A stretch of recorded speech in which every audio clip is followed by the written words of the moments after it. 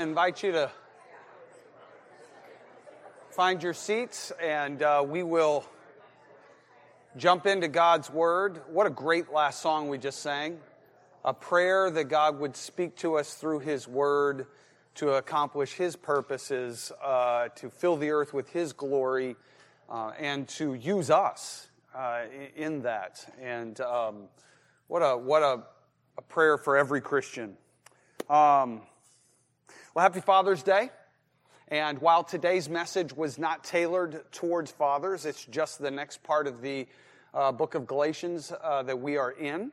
As I was going through the message and thinking about what will be kind of broken up into a godly motive, godly message, and a godly messenger, it was easy to apply those things at least to what I hope is happening in my heart and life as a father. But today, I don't want to make this a Father's Day message, because the truth is, as we see Paul's example given to us in this section of the book of Galatians, it's my prayer that we do more than just read the autobiographical, historical narrative about Paul, but that this becomes something for all Christians to see how God interacts with those lost people and changes them through the gospel message and gives them a purpose for their life afterwards. So, happy Father's Day. This message hopefully can be easily applied to fathers, but more so I hope it's applicable to every Christian. This is our third week in the Apostle Paul's letter to the churches in the region of Galatia. And as a quick review, Paul had gone through it probably in his first missionary journey over into Galatia, Asia Minor, today's southern central Turkey, and he had planted, the book of Acts tells us, at least 4 churches there. And as he had come back out of that journey, the book of Acts says he comes back to his kind of home church area in Antioch. And while he's there, he gets word somehow that Judaizers had come in after him. And the churches that he planted in the region of Galatia were largely filled with Gentiles who had believed in the gospel of Jesus Christ as it had been presented to them, had surrendered their life to Christ, had by faith believed that God was saving them or had saved them through the finished work of Jesus Christ. But then Paul gets word that these Judaizers had come through. And these Judaizers, or in the book of Galatians, they're called troublers, simply came with another message that said, first Gentiles had to, in order to access the salvation that they had through Jesus Christ, they had to take on largely the ceremonial and dietary laws and customs of the Jews. The biggest custom that's referred to in Galatians and through some of the other New Testament epistles is the one of circumcision, but there were more there. The Jewish faith believed that God, through the Old Testament, had revealed things about like when you could work and the day that you couldn't, what you could eat and what you couldn't, even different things like what you could wear and what kind of fabrics could be mixed together. And the Judaizers were in essence telling the Gentile converts, in order to receive the salvation of Jesus Christ, you first have to become a Jew, and then you could become a Christian, which is why they're usually called Judaizers. And the way that they would say to do that first is circumcision, which is a ritual that identified the Jewish boys as a part of the Jewish community. So, in essence, they were telling new believers, become Jewish through circumcision and then keeping Jewish customs, then you can receive the Jewish Messiah as your Savior. Or in other words, the very gospel of God was at stake, because God's gospel was never intended just for ethnic Israel, but it was always intended for every nation, tribe, and tongue. It was given to Adam and Eve that they would fill the world and be fruitful and multiply, fill the world with the glory of God. And then as the Bible narrative moves forward, we see that after the flood, Noah is given the same commands to go out and be fruitful, multiply, fill the world with God's glory. After the Tower of Babel, and the story constricts down to one man named Abram who's called and changed to Abraham, but God gives him the command that through him all the nations would be blessed. And then out of Abraham and his lineage, we are introduced in the Old Testament to eventually the nation of Israel, but even they are called to be lights to the rest of the Gentile nations so that the nations around them can see who God is through them and come to worship Him. See, the gospel was always intended for whomsoever will, or who God had called. And so it was at stake. It was being threatened in that it was being offered only to a particular kind of person who acted a particular kind of way, who had a particular kind of norm. And so Paul, in reaction to that, writes this letter back to the region of Galatia that was supposed to be circulated among those churches. We've kind of been framing the letter in what the Reformers had in their 5 solas.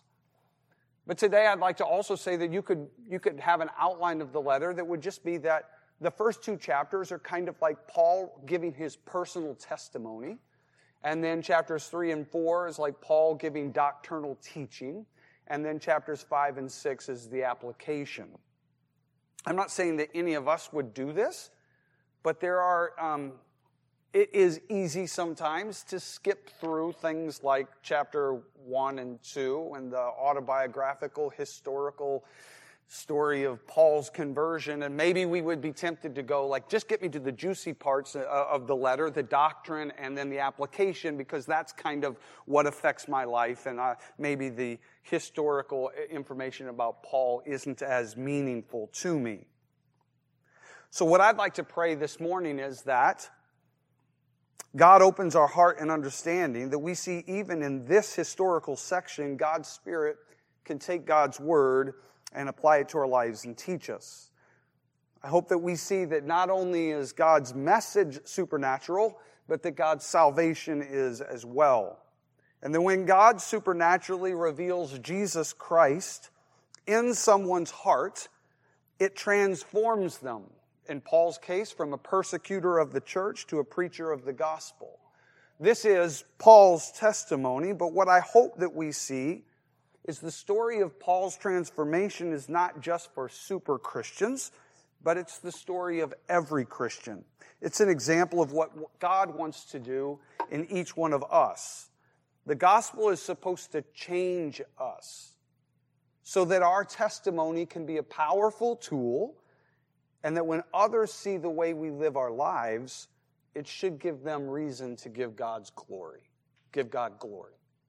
We're going to see that in Paul's life. My prayer is that God's Spirit takes it and applies it and challenges us.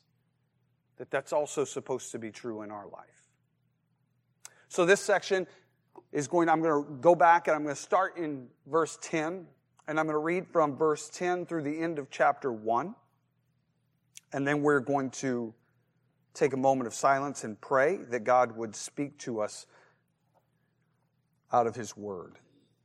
So starting in Galatians chapter 1, verse 10, "For am I now seeking the approval of man or of God? Or am I trying to please man? If I were still trying to please man, I would not be a servant of Christ. For I would have you know, brothers, that the gospel that was preached by me is not man's gospel. For I did not receive it from any man, nor was I taught it, but I received it through a revelation of Jesus Christ. For you have heard of my former life in Judaism, how I persecuted the church of God violently and tried to destroy it. And I was advancing in Judaism beyond many of my own age among my people. So extremely zealous was I for the traditions of my fathers.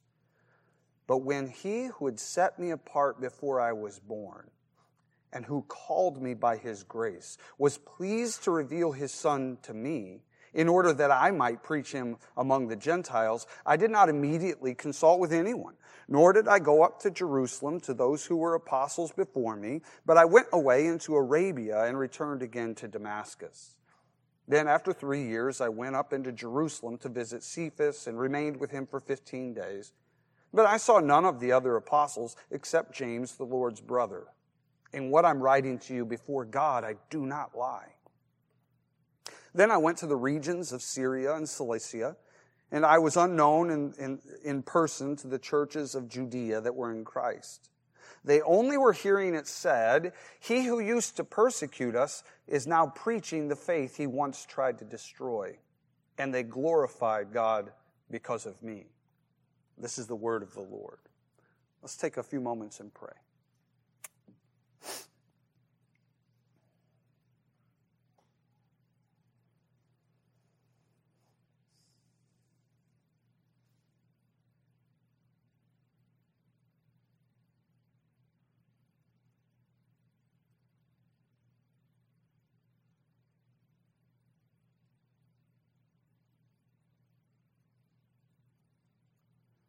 Father, we now ask that you would take your word and you would apply it to our heart.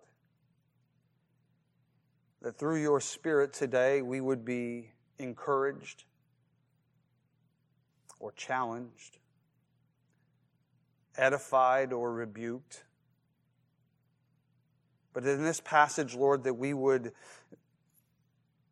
have our own motives put in front of us, have what we believe about the Bible, your word, set in front of us, and have our own conversion set in front of us, that we could see in how you worked in the Apostle Paul, but know that you are not a respecter of persons and that you don't change. And so that while the scope of the apostle's ministry may be particular to him,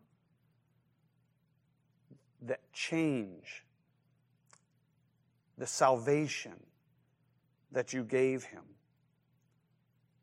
and the purpose that you gave his saved life is common to every Christian, including us. Lord, help us be confronted by your word today as we take what you did in the apostles' life and ask ourselves what you intend to do in ours. Would this not be a historical narrative only?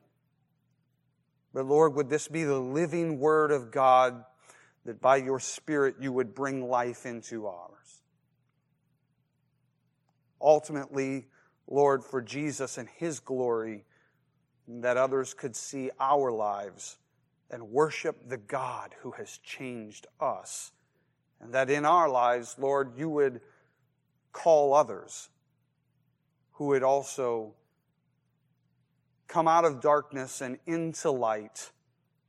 And that again, through their lives, that story could be told over and reach another. Ultimately, all for your glory. In Jesus' name, amen. What I'd like to do today is just take this passage, talk about the Apostle Paul in kind of a historical, grammatical context, what it meant as the Galatians were reading it, the Apostle Paul's intent for it. But then I'd also like to take it and apply it to our lives at the end, and hopefully God speaks to us from it. So first, what Paul is saying as we back up to chapter 1, verse 10, is he's telling the Galatians that his motive for speaking the gospel was not to win friends and influence people. It was because he had been called by God to be a servant of God, to speak only God's word to them. And in that verse 10, he recognizes that that's probably not going to be the most popular thing that he could do. He then goes on in verse 11 and 12, and he begins to talk about the gospel message he's been given. For I would have you know, brothers, that the gospel that I preached, that was preached by me, is not man's gospel.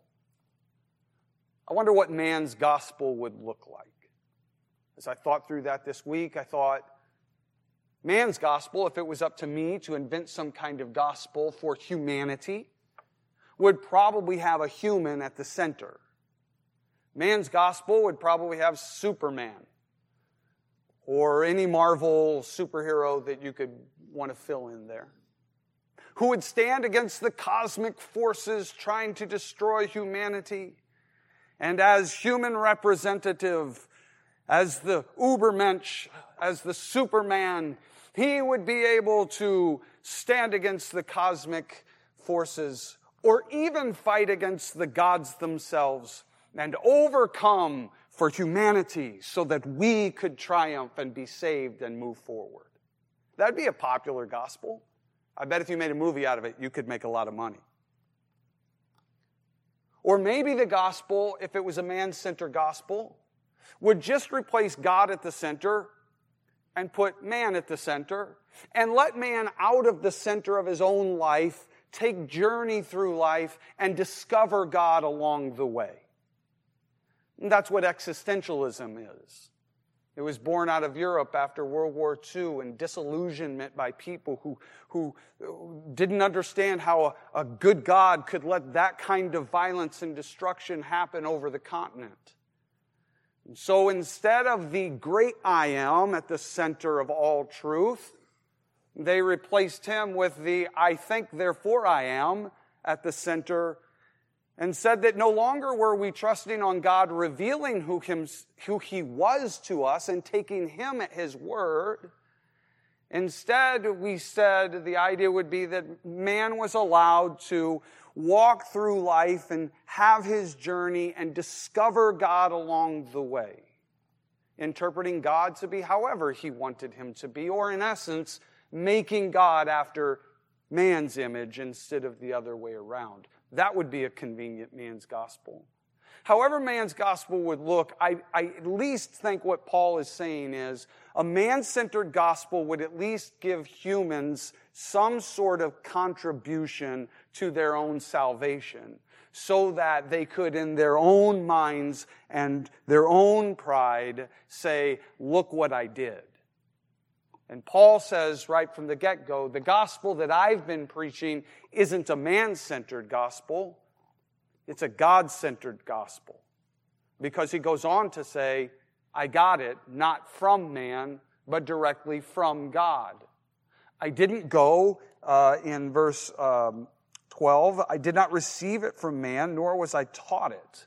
I didn't. If you go back into Acts chapter 9 and you reveal the Apostle Paul's conversion story from the road in Damascus when he's blinded by the confrontation with Jesus Christ to his healing with Ananias, he didn't run right off to Bible college to learn what he should say after that from some man. I'm not knocking Bible college at all, seminary. I like let me just say of my own seminary experience, I didn't know how much I didn't know until someone taught me. And then I was like, wow, I encourage everyone to continue their own Bible education and chase God through truths of those who have studied his word for a long time. But Paul didn't run right off to Bible college, nor did he run right off to Jerusalem to be validated by other apostles before him who would say, wow, that's awesome. I like your story. And listen, you need to go out and teach, and let's tell you what we know. Instead, Paul says, I received it through a revelation of Jesus Christ. The message that Paul got, he's going to give us as we go into his autobiographical information here in a moment. He got directly from the Lord by spending 3 years with him. And this is important for Paul as he's sending this message out to Galatians, because the Judaizers that were there were most likely saying that they represented people like Peter and James in the church at Jerusalem. And they would validate their message by saying things like that James and Peter and John had spent 3 years with Christ in his earthly ministry walking through Judea. And now Paul is in essence saying, I spent 3 years with him too in Arabia as he gave me the gospel every bit as much of revelation as he did to the 11, 12 who followed him in his earthly ministry. What is Paul saying? He's saying that the motive that I have in preaching the gospel is a God-centered motive, and the message that I have in the gospel is a God-revealed message. And then he switches to his own story. So in 13 through 24, he says, "For have you heard of my former life in Judaism, how I persecuted the church of God violently and tried to destroy it? And I was advancing in Judaism beyond my own age among the people. So extremely zealous was I for the traditions of my fathers." He's about to, in 13 through 24, take his life and he's going to break it up into 3 parts. His before Christ part, his conversion story, and his after conversion part. And isn't that the important things about each of our lives? Each of us has a BC, a conversion, and then an after Christ. What I want you to notice as we now investigate the before Christ part is that Paul gives a lot of details, but he doesn't glorify any of them. He doesn't go back and revel in who he was before Christ. He doesn't tell the stories of before Christ and the sins that I was in and relive them almost in a joyous way. And I encourage us that as we think of before Christ in our lives, whether we're telling that story to others or just thinking about it ourselves, that we never let ourselves go back into who we were before Christ and somehow revel in our sinfulness, in our rebellion, in our sin. But simply state, this is who I was, so that people can see the difference between who I was and who I am. And ask how I got there, which leads us back to the cross. Paul says of himself, who I was before Christ, I was violently persecuting the church and trying to destroy it. Sitting around my kitchen table this week talking to my family about this. We were confronted by what that really means when we went back and read some of the passages out of Acts. And so that's where I want to take us right now, so that we can really see who this guy Paul was and what he meant by violently persecuting the church. I'd like to ask us to go back to Acts chapter 7, verse 58. Which is the first mention of Paul, although back where we're headed, his name is going to be Saul still. And the first time that we see Saul is when a young man named Stephen is standing up and preaching the gospel. And when he preaches, the Jews finally get to the place that they have had enough. I mean, they're gnashing their teeth. They can't wait to get rid of him. And they take this young man outside the city gates, and they put him down in a little pit. We talked about, Brian Hutchison taught us upstairs in youth today, and the focus of his message is that we would never read God's word and think of it as just a story, but that we would bring it back to the reality that these are human people doing these things. And I want to ask us to do the same thing as we consider what's happening now. Consider a group of men taking a young man outside the city gates and throwing him in a pit, intending to pick up large rocks and bash his head in until he's dead. And in order to do that, they're taking off their cloaks. Because, when you're going to kill somebody with a rock, you want to make sure you get all the force in it that you can. And here's a young man who says, don't worry about watching your clothes while you bash that guy's head in. I'll watch them for you. And this is our first introduction to the Apostle Paul, known as Saul, when it says in verse 58, then they cast him out of the city and stoned him, and the witnesses laid down their garments at the feet of a young man named Saul. We pick up Saul's continuing story in the next chapter, in chapter 8, verse 1. And Saul approved of his execution, And there arose in that day a great persecution against the church in Jerusalem, and they were all scattered through the regions of Judea and Samaria except the apostles.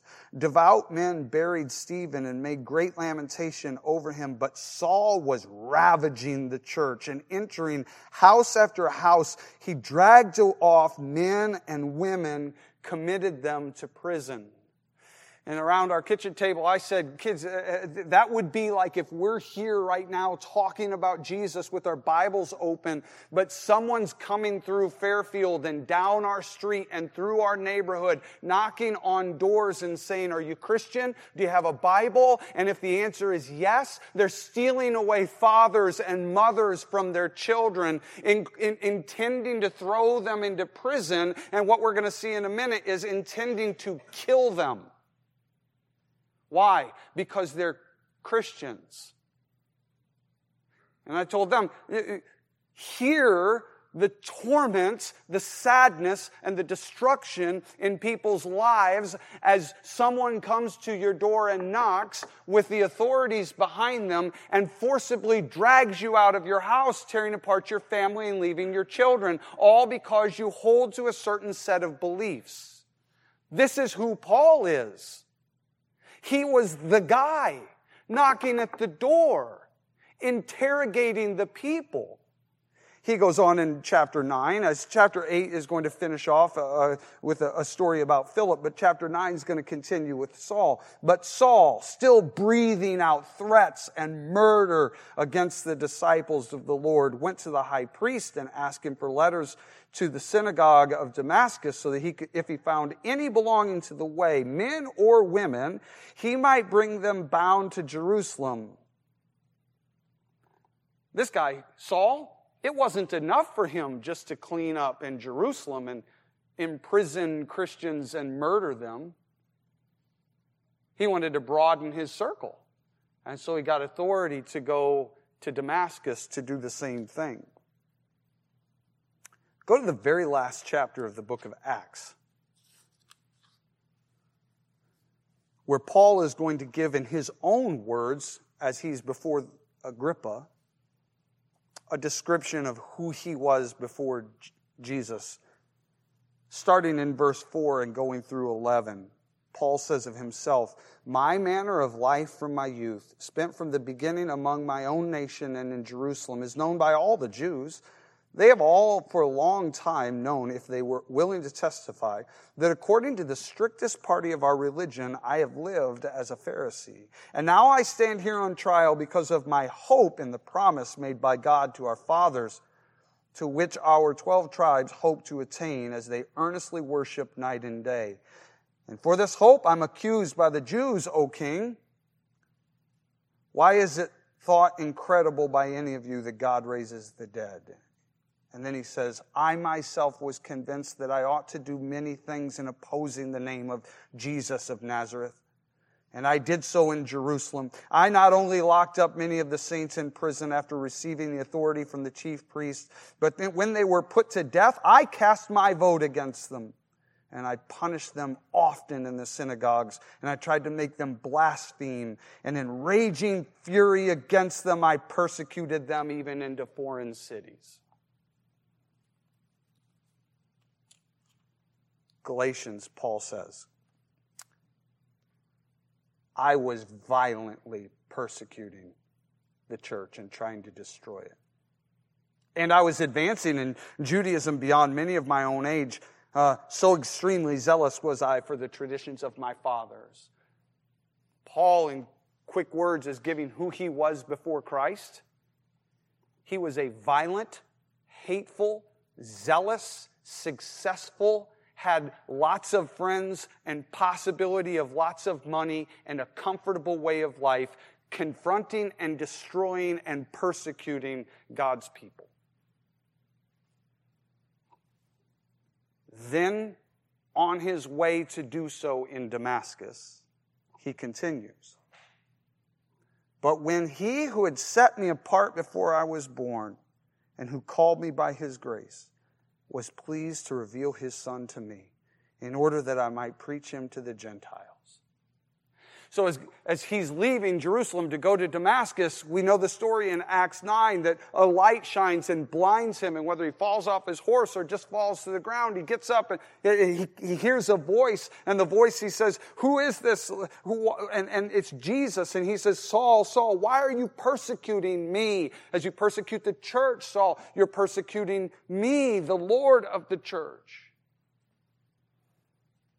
And if you know the story, Saul gets up, he's led by hands into a new city, and there God appears to a prophet Ananias and says, "Go and heal Saul because I've chosen him to do my work." But the way Paul says it, Saul says it here is just this: I was on the road and the moment ticked. The moment that God knew before eternity. My moment. Had Saul heard the gospel? Probably. Did he know who Jesus was in Jerusalem? Probably. Did he hear the gospel when Stephen was giving his defense? Yes. Did it change Paul? No. He just wanted to stone Stephen to shut his mouth up. Had he heard the gospel from those that he drug out of their homes, intending to imprison and kill them? Probably more times, just over and over, hearing people give a defense for why they had given their life to Jesus Christ. Did it ever change him? No, every time he heard the gospel, it seems like it just made him a little more violent and a little more zealous to persecute them. What was different this time? Because this was his time. Because God had elected and called him, and on this day, on this journey, it pleased God to meet Saul. Oh man, can we just skip forward to the application of this so that we could talk about the awesome part of what God has done in our life? No, we can't, because we have to get through this. And so Saul says, and I was changed. I was right then and there. Look, if you look in the verses that we just said, is there any indication at all that Saul was seeking to be changed? Was he trying to find a Christian who would give him the gospel? Was there any indication in his life that he wanted anything different than just to do what he was doing? No, he wasn't seeking the Lord, but the Lord sought him. And on this day, he was changed. And the change was so dramatic and happened to him that it says, from that moment, right, he changed me that I might preach him among the Gentiles. He changed me for a purpose. In the change, God told me what my life was really given to me for. And it wasn't to persecute the church, it was to preach the gospel among the Gentiles. He said, but I didn't, now here's his life after. I didn't immediately consult with anyone, nor did I go up to Jerusalem to those who were apostles. I didn't go to study. I didn't go to get validated, but I went into Arabia. Arabia is not Saudi Arabia. Arabia back then would have been what we call Jordan today. And I returned again to Damascus. And if we go back into the book of Acts, we can follow some of that as what happens is he goes for about 3 years. He's taught of the Lord in Arabia, and then he goes back to Damascus, and he's already preaching the gospel. After those 3 years, I went up to Jerusalem to visit Cephas. Cephas is Peter, and remained with him 15 days. I didn't see any of the other apostles except James, the Lord's brother. What is Paul doing? He's still telling the Galatians who are reading this letter, this is not a gospel that was taught to me. It's a gospel that God revealed in me. You can't doubt the message of salvation by grace alone, through faith alone, in Christ alone, without doubting the God who spoke it to me. He's making a defense of his motive, of the message, and now of the messenger. 15 days I was there. This is a pretty serious thing to him because he says, I'm writing to you before God, I don't lie. Whether you're a devout Jew or a devout Christian, that statement carries a lot of weight. Then I went into the regions of Syria and Cilicia. That would be Tarsus. That would be where his hometown is. And so I think what Paul is saying is that I went back home for a while. I was still unknown in person to the churches of Judea and in Christ, that are in Christ. Why is that important? Because the churches of Judea that are in Christ are where the apostles are. That's Jerusalem and the surrounding areas. What Paul is saying over and over and over again is, I didn't learn this from anybody. They didn't even know who I was. I didn't spend enough time within the apostles for them to tell me what I was supposed to believe and what I was supposed to think. Everything I got by revelation from Jesus Christ, and I'm giving to you. And then he finishes off just in 23 and 24 by saying, and here's the result of my changed life. The word was getting out that I'm preaching this gospel, and they were hearing it said, he who used to persecute us is now preaching the faith he once tried to destroy. And the result of that is they glorified God because of me. How awesome. Application. A few things that I hope we can get and apply to our lives. Paul makes a defense of how he got the Word of God directly from Jesus. And I think that we can apply that to what we hold in our hands via turning on something and reading it, or God's intended way. I can't read on the phone. Every time I try to read on the Bible on the phone, maybe I'm the only one that has this problem. But as soon as I turn on with the best intentions of I'm just going to read my Bible, is the time 3 people text me. Or I get a buzz because my favorite team did something incredible. Or something else. But that device is hooked into much more than just my Bible. And so I struggle to read there. So I just do the old-fashioned way. This is the Word of God that is supernaturally given to us. Just as Paul said that he didn't get his message through men or by men, I want to encourage us, the way that the Reformers said sola scriptura was to say that this that we call the Scriptures is really the breathed Word of God that was recorded by men for us to read. Or the way that 2 Timothy 3:16 says, we're just going to jump around and read a few things here. 2 Timothy 3:16, all Scripture is breathed out by God and profitable for teaching, for reproof, for correction, and for training in righteousness, that the man of God may be complete, equipped in every good work, for every good work. This is the breathed out Word of God. As if God's speaking it, because when you speak it, you breathe.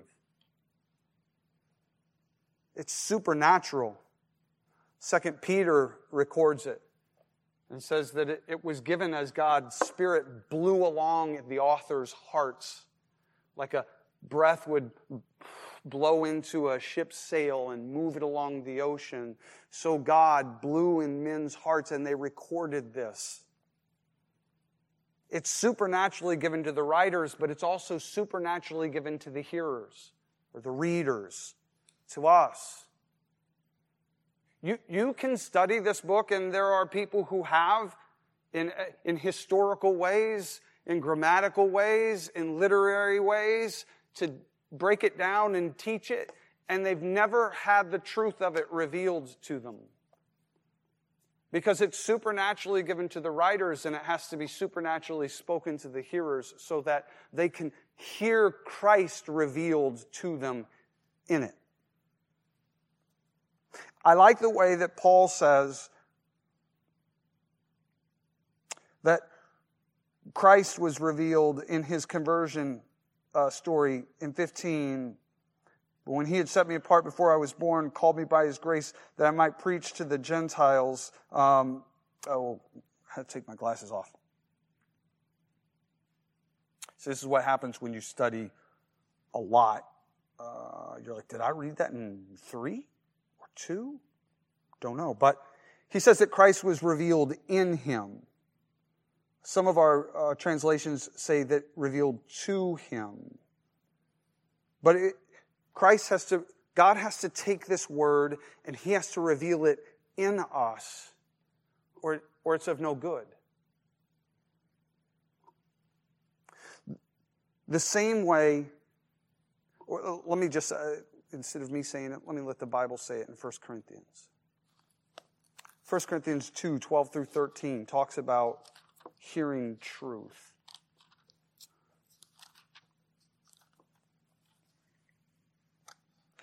Now we have received not the Spirit of the world, but the Spirit who is from God, that we might understand the things freely given to us by God. And we impart this in words not taught by human wisdom, but taught by the Spirit, interpreting spiritual truths to those who are spiritual. How undervalued the Word of God is. Because I think so many times we hold it like a textbook, thinking that if we study the information and memorize it, that somehow is going to have all of the change that we need. These are the words of the living God.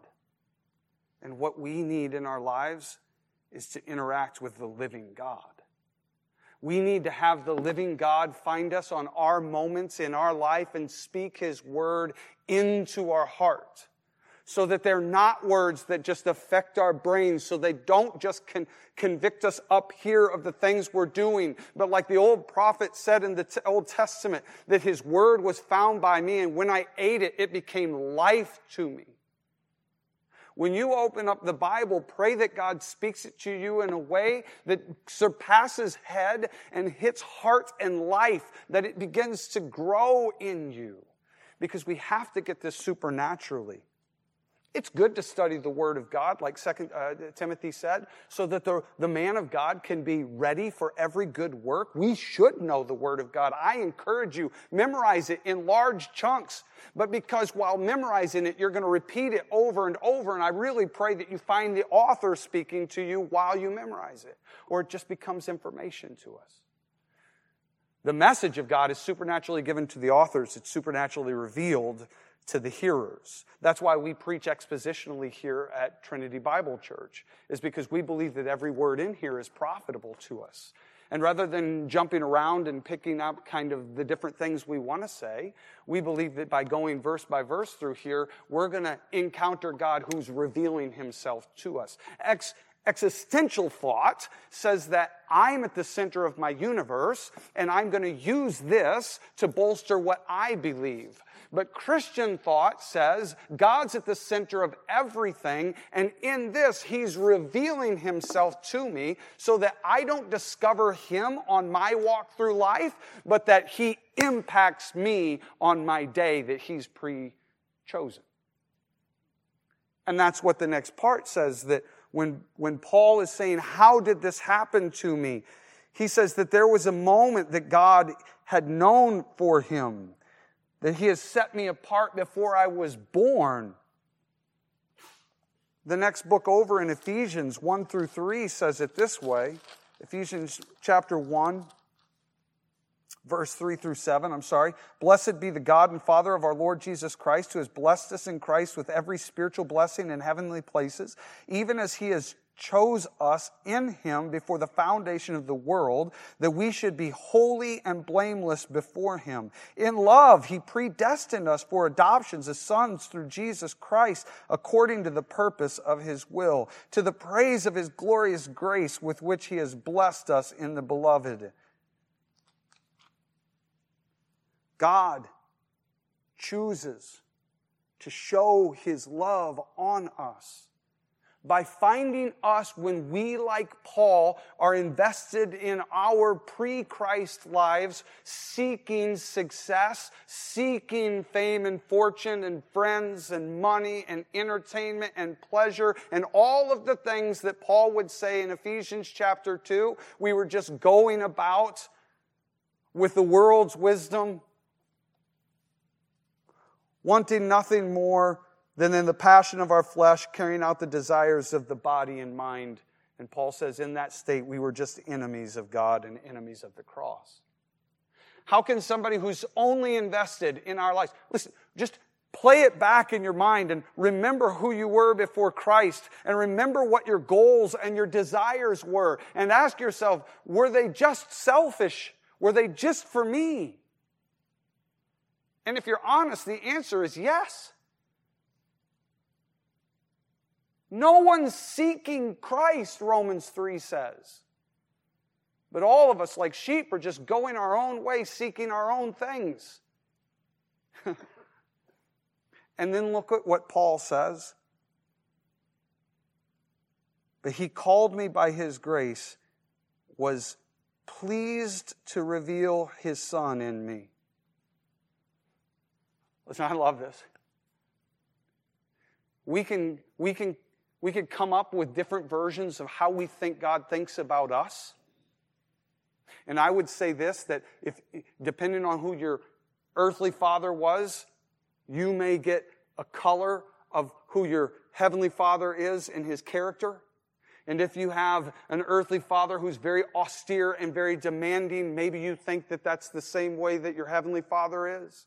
Or if you have an earthly father who's very lax and very loving and very giving, maybe that's what you put on your idea of who our heavenly Father is. But our Heavenly Father has revealed who He is in His Word. And what His Word says right here is that God is pleased to save us. Isn't that awesome?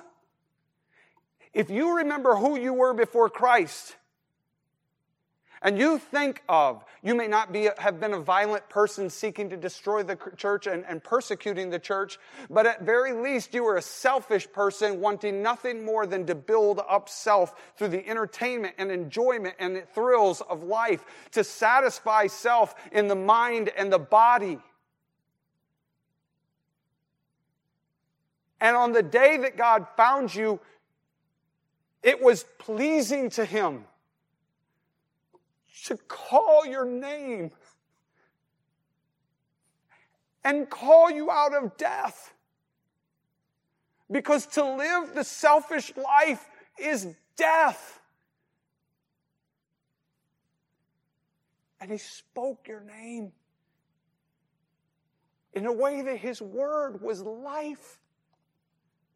And in your dead path of just another day of doing your thing, something different happened, and it wasn't just hearing the gospel, because I bet you'd heard it before, but something happened. And what was dead in you sprung to life because it pleased God to reveal His Son in you. That's why Paul would later say, if we boast about anything, let it be boasting about the cross of Christ. We each should be braggadocious in our life about the cross of Jesus Christ. Look at what God has done for each of us here, who, if God had not chosen a day to reveal His Son in us, each of us would be with blinders on, seeking our own life. And the end of that life is hell and damnation and separation from God. And God is everything good. And so it would be that at the end of our life, all that we deserved was separation from everything good for eternity. And of no good reason and no good that we had done, except that He had a day appointed, and it pleased Him to call your name on your day of rebirth. And now, still not because of any good thing that we have done, God's Spirit is walking us, and He that begun that good work in us will see it through until the day of completion. And it's not because of our faith, and it's not because of our goodness, as if we had to have enough faith or good enough faith that we could put our trust in our faith. But my trust is in the God who saved me when I had no faith. And He gave me the faith to believe that by grace, God was doing something on the cross that was sufficient to save a wretched sinner like me and keep me, even though in my habitual sin, I like to go back to sinning. God loves me more than my sin. My faith is in a God who will not let me perish because He elected to save me and take me to heaven. And along the way, He will not let me stay in my sins because He loves me enough to change me. Amen? Where's your faith today?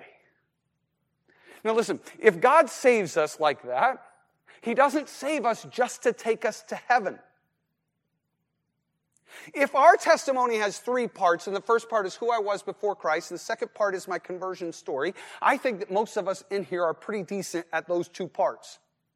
But the third part is, how has my life been changed after that, so that, like the Apostle Paul said here, others were hearing about his post-Christ life, and it caused them to give God glory. Can I just end with a challenge from the Word of God? That if we get excited about thinking about who I was before Christ, and we get excited about how God, not because of any good work lest I should boast, met me on my dead path to hell and saved me by revealing Jesus Christ in me, then let us get equally excited about the purpose that He gave me salvation for. Terrible English, you get the point. I think I just left my preposition dangling in front of everybody. So God did not save us to take us to heaven immediately, or He would have. God saved us so that we could be living testimonies of His grace to those He still intends to call. So that through our changed lives, somebody could say, I knew you years ago. What happened to you now?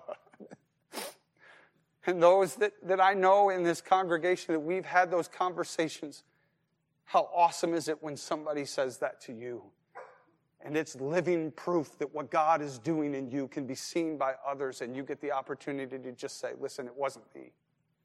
It wasn't me. It was a God who loved me and saw me while I was yet dead in my trespasses and sins.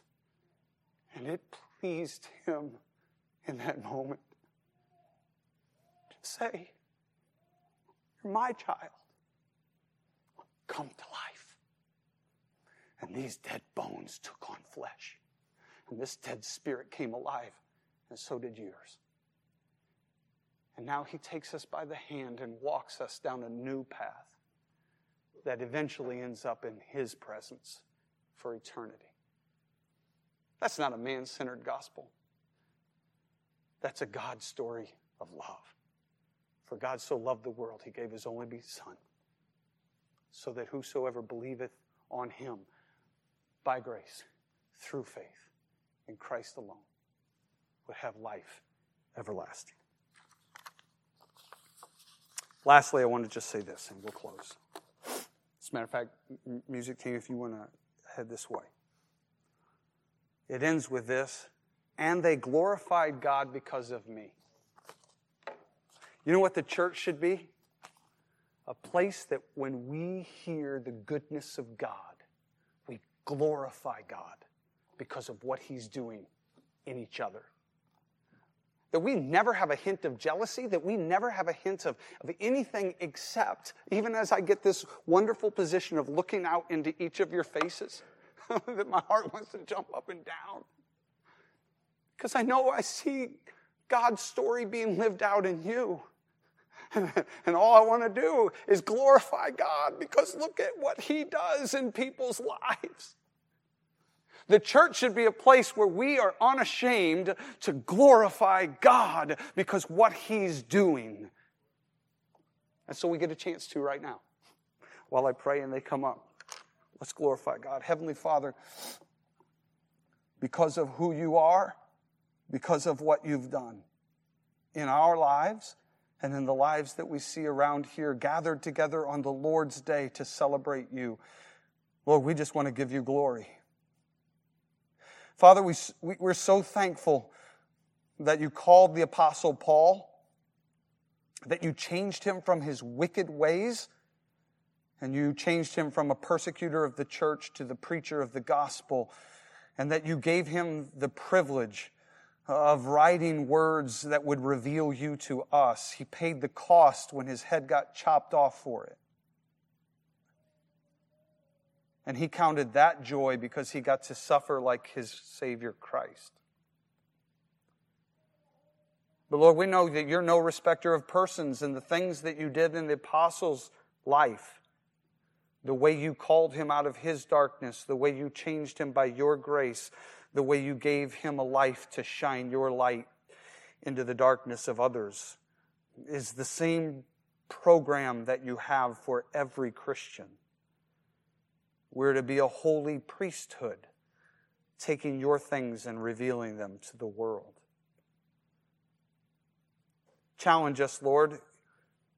Challenge us that we don't revel in our pre-Christ sins. Challenge us as we think about the conversion story that we've had. And challenge us, Lord, to think about the lives that we live since. Lord, glorify yourself in your church, corporately and each of us individually. In Jesus' name, amen. Amen.